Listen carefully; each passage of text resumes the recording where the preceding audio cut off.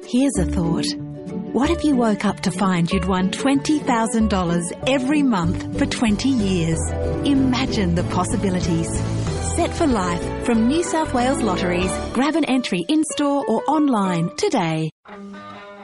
Welcome to the Far Post Perth, powered by Outside90.com.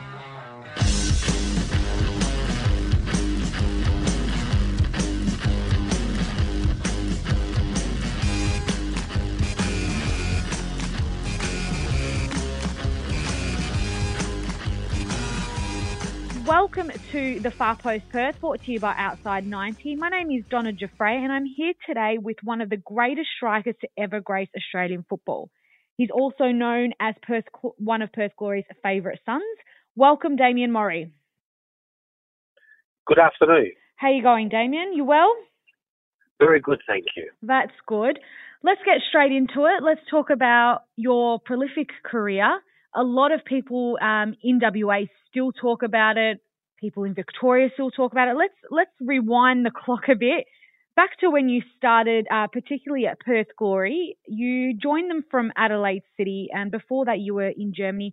What was going through your mind when things didn't work out in Germany and you made your way back to Adelaide City? Yeah, look, I guess things didn't work out, but I mean, how do you define that as not working out? I think, every adventure is an experience that you learn from, and I think, from Germany, I took a lot of positives. I got to see a different world and the way football was played, and I think it was more positive. I don't say it never worked out. I think it was just, a journey in my football career that I got to enjoy, got to play in one of the best leagues in the world. And then, from there, obviously coming back to City and then going to Perth Glory. So I think I was quite fortunate as a player. Yeah, well, looking at your stats, when you made your way to Perth Glory from Adelaide, you made over 112 appearances and scored over 77 goals. A lot of people here call you one of the best strikers to ever grace Perth Glory.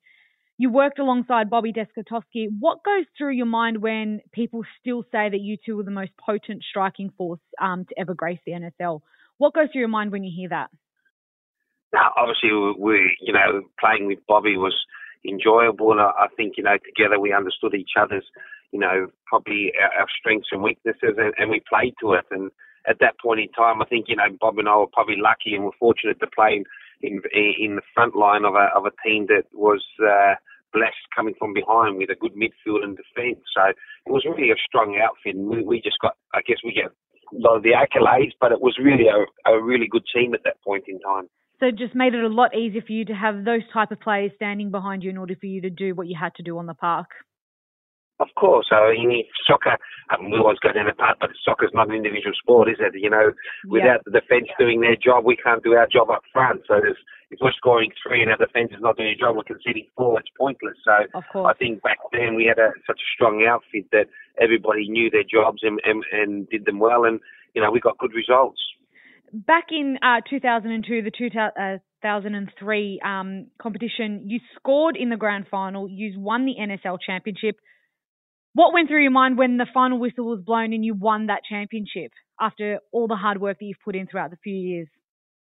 Yeah, but, with winning championships, I think you enjoy it. I guess, like everything, everybody has a different feel. But you work very hard all year, and obviously that's what you're working towards. But I think you have probably relief that, all the work that you put in has paid off. And again, I think, you really enjoy it when you retire, those sort of things. I think more so than when you're playing. I think at that time, at the point that when you've won it, yes, it's great. But I think when you finish your career, they're the things you look back on, and you look at the team and the players you play with, and it's a memory that you never lose. Mm-hmm. And it's something that you get to share with a group of boys. Yeah, which is something that we're hoping that the A-League side, the Perth Glory A-League side, get to feel that experience that all you guys felt back in 2002 and 2004. What, you made your move from Perth Glory back to Adelaide City. There you were player and coach. What was it like being a player and a coach at the same time? What was obviously you have a lot of pressure on yourself to be your best out on the field, but you've also got all the other 10 guys behind you on the park who also look up to you as a coach. What goes through your mind having to do both those jobs at the same time? Yeah, it was difficult to start with, but then I think I did for a couple of years, and then I ended up just going into coaching. Yep. But I think you bring a lot of experience. I had a very young team when I came back. We brought in a couple of experienced players, so we had the backbone of the team was, quite experienced, and then the rest. So at times, although you're coaching, you get to coach on the field as well. So sometimes it can be a little bit easier, especially when it was a younger team. But again, I was quite happy with the squad that we had, and we were quite successful through that period as well. So, yeah, I guess you get on with it. And I think, coaching and playing, and when you're playing, I guess now being the coach, not a lot you can do, but when I was playing, you probably added by playing and gave that help there. So, Perfect. It's a good question. I probably wouldn't want to do it again. Yeah. And let's just quickly sidetrack to the goal that you scored, the quickest goal, the fastest goal ever. It was a world record. Was there much media attention around that goal that was scored? It was a bit. If soccer was at the same state it was now with in regards to what the A-League is, we probably would have got a little bit more. But that was known, throughout the world. I had calls from Italy and a few other countries, so it was pleasing at the time. Perfect. And let's move a bit forward into everything. You did your coaching. You won Coach of the Year over there in Adelaide. Now, let's talk about Adelaide City at the moment. There's a lot of hype about expanding the A-League, bringing in clubs, already established clubs, and not having to start from the bottom like they did with Western Sydney, even though it's become a very good franchise. What are your thoughts about Adelaide City bidding to join the A-League, the likes of South Melbourne as well? What are your thoughts going on that? Look, my biggest concern at the moment is more teams, not just for football and for the league. They need it for the players. They need it for the kids that are coming through. They need to see that there is a pathway for the younger players coming through. I mean, if you look at this point in time, you've got one team that's from Wellington and 9 playing from Australia. When you take the foreigners out, I think it works out about 135 players. Wow. That get a professional contract. Now, we need to make sure that we have a pathway for all these kids that are coming through, and at the moment we don't. And I think we just need more teams to get in and to obviously offer these players an opportunity, which at the moment we're being starved, and you can see with the results in the Olympic team and the under 18s and those groups that where these players are not playing senior football. It's just not enough opportunity. Well, yeah, we saw that there was a big talking point regarding that with the Socceroos, obviously with a few of the players not having enough game time, and they've come out to play in a qualifier, and they just weren't at their best. So it's a big talking point that there's not enough places for these guys to build momentum, to get match game time. Are you for the pro and regulation in the A-League? Is that something that you think should be implemented to give these kids a backbone to continue playing? Sorry, I missed that question. Oh, sorry. That's okay. Promotion and relegation in the A-League. Oh, promotion. Sorry. I didn't get the promotion. I just cut it short. That's okay. The issue with promotion and relegation is going to be that you need teams in every state, and you couldn't afford that a Perth Glory, hypothetically, and Adelaide United were at the bottom and got relegated, and then teams from Sydney come in, then you'd have no one playing in those states. So I think that has to be thought through a little bit more, because obviously we need teams in every state playing. Of course. I think obviously the expansion for me is the most important. I just believe more clubs, more teams, it just will generate more games. Obviously, it just brings some more excitement to the league. Of course. And let's move forward to the Socceroos, following it closely.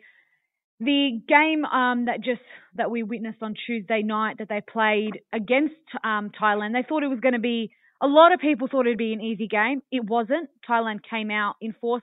What do you think needs to change in the Socceroos squad? Andrew had a big philosophy that if you weren't getting game time at your said club, you weren't going to get game time playing with the Socceroos. But the likes of Robbie Cruz, Matt Ryan, who haven't had much game time, all got a full game. What do you think needs to change in order for them to move forward in the next few qualifiers? Yeah, I think, look, I looked at the game, and if you look at the game, I think Australia's changed a little bit the way they're playing.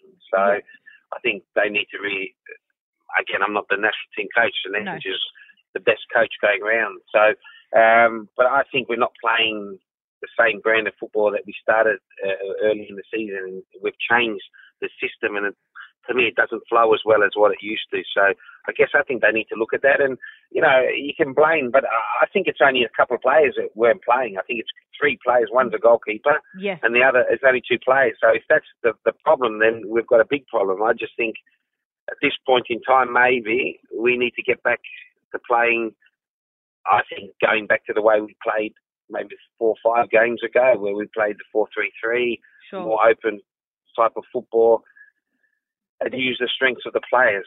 There was a lot of hype about Tim Cahill being left out of the squad. I asked Bobby Vesotowski the same question. Was that a mistake leaving him out of the squad, or do you think that was the right move in order to give the new generation a shot?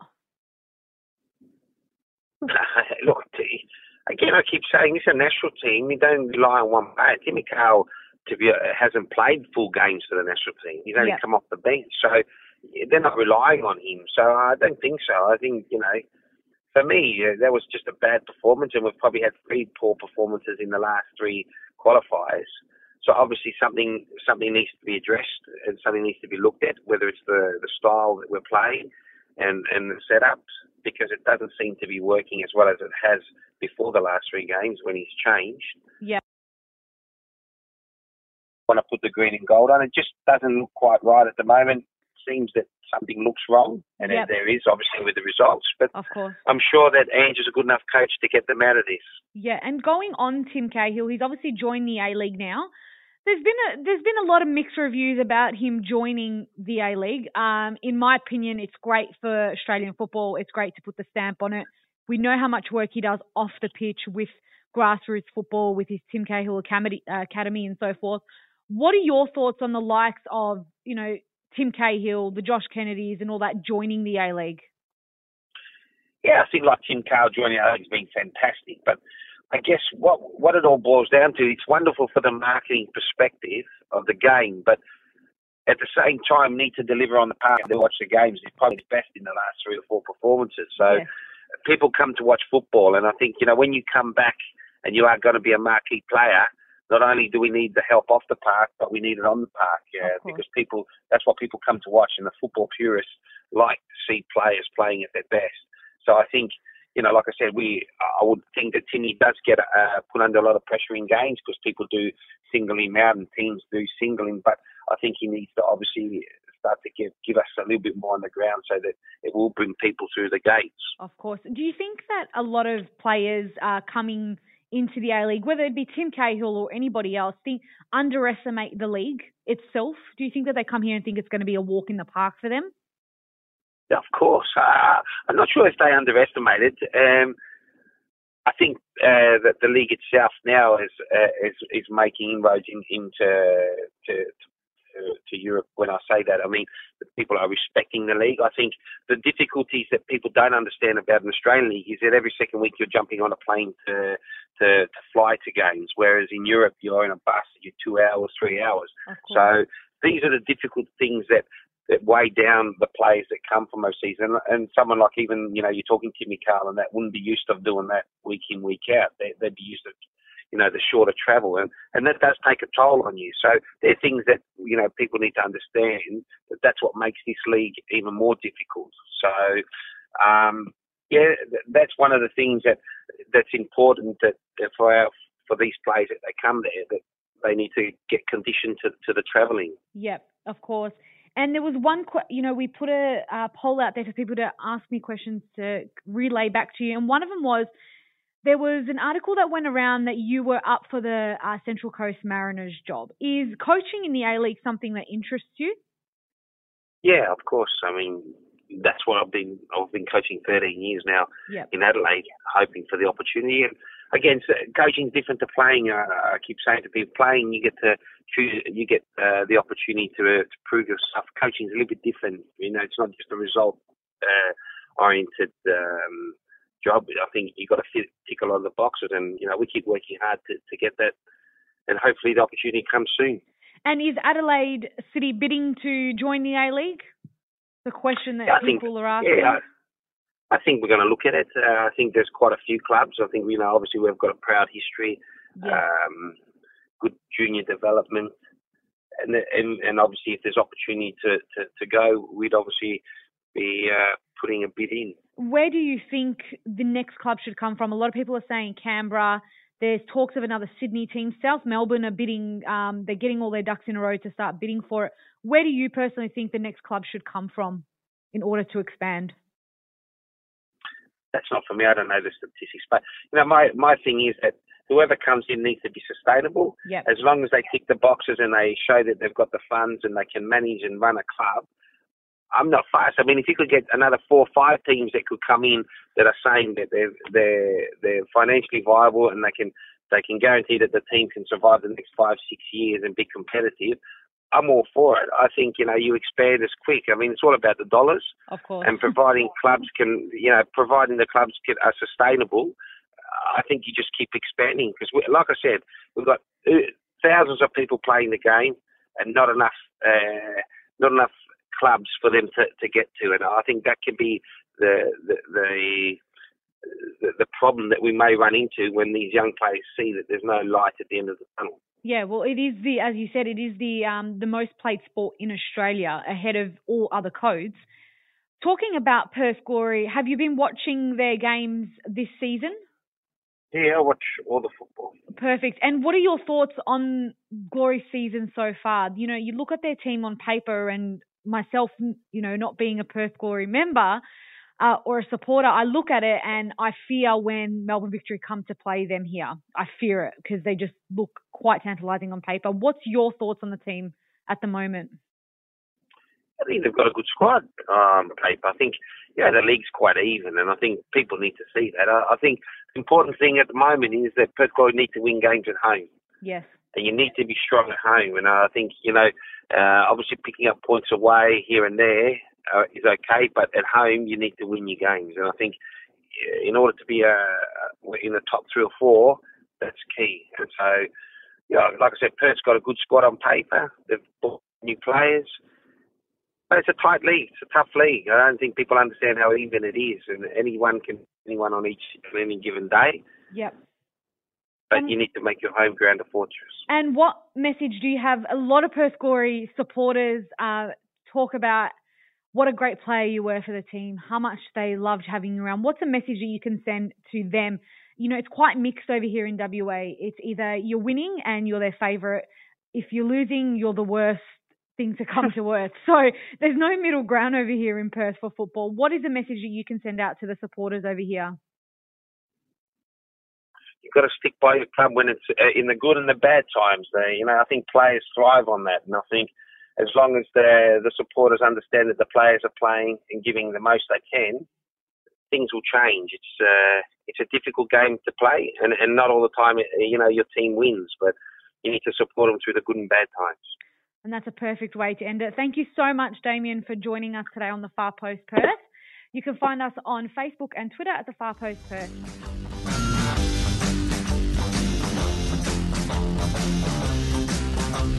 Thanks for listening to the Far Post Perth, powered by Outside90.com.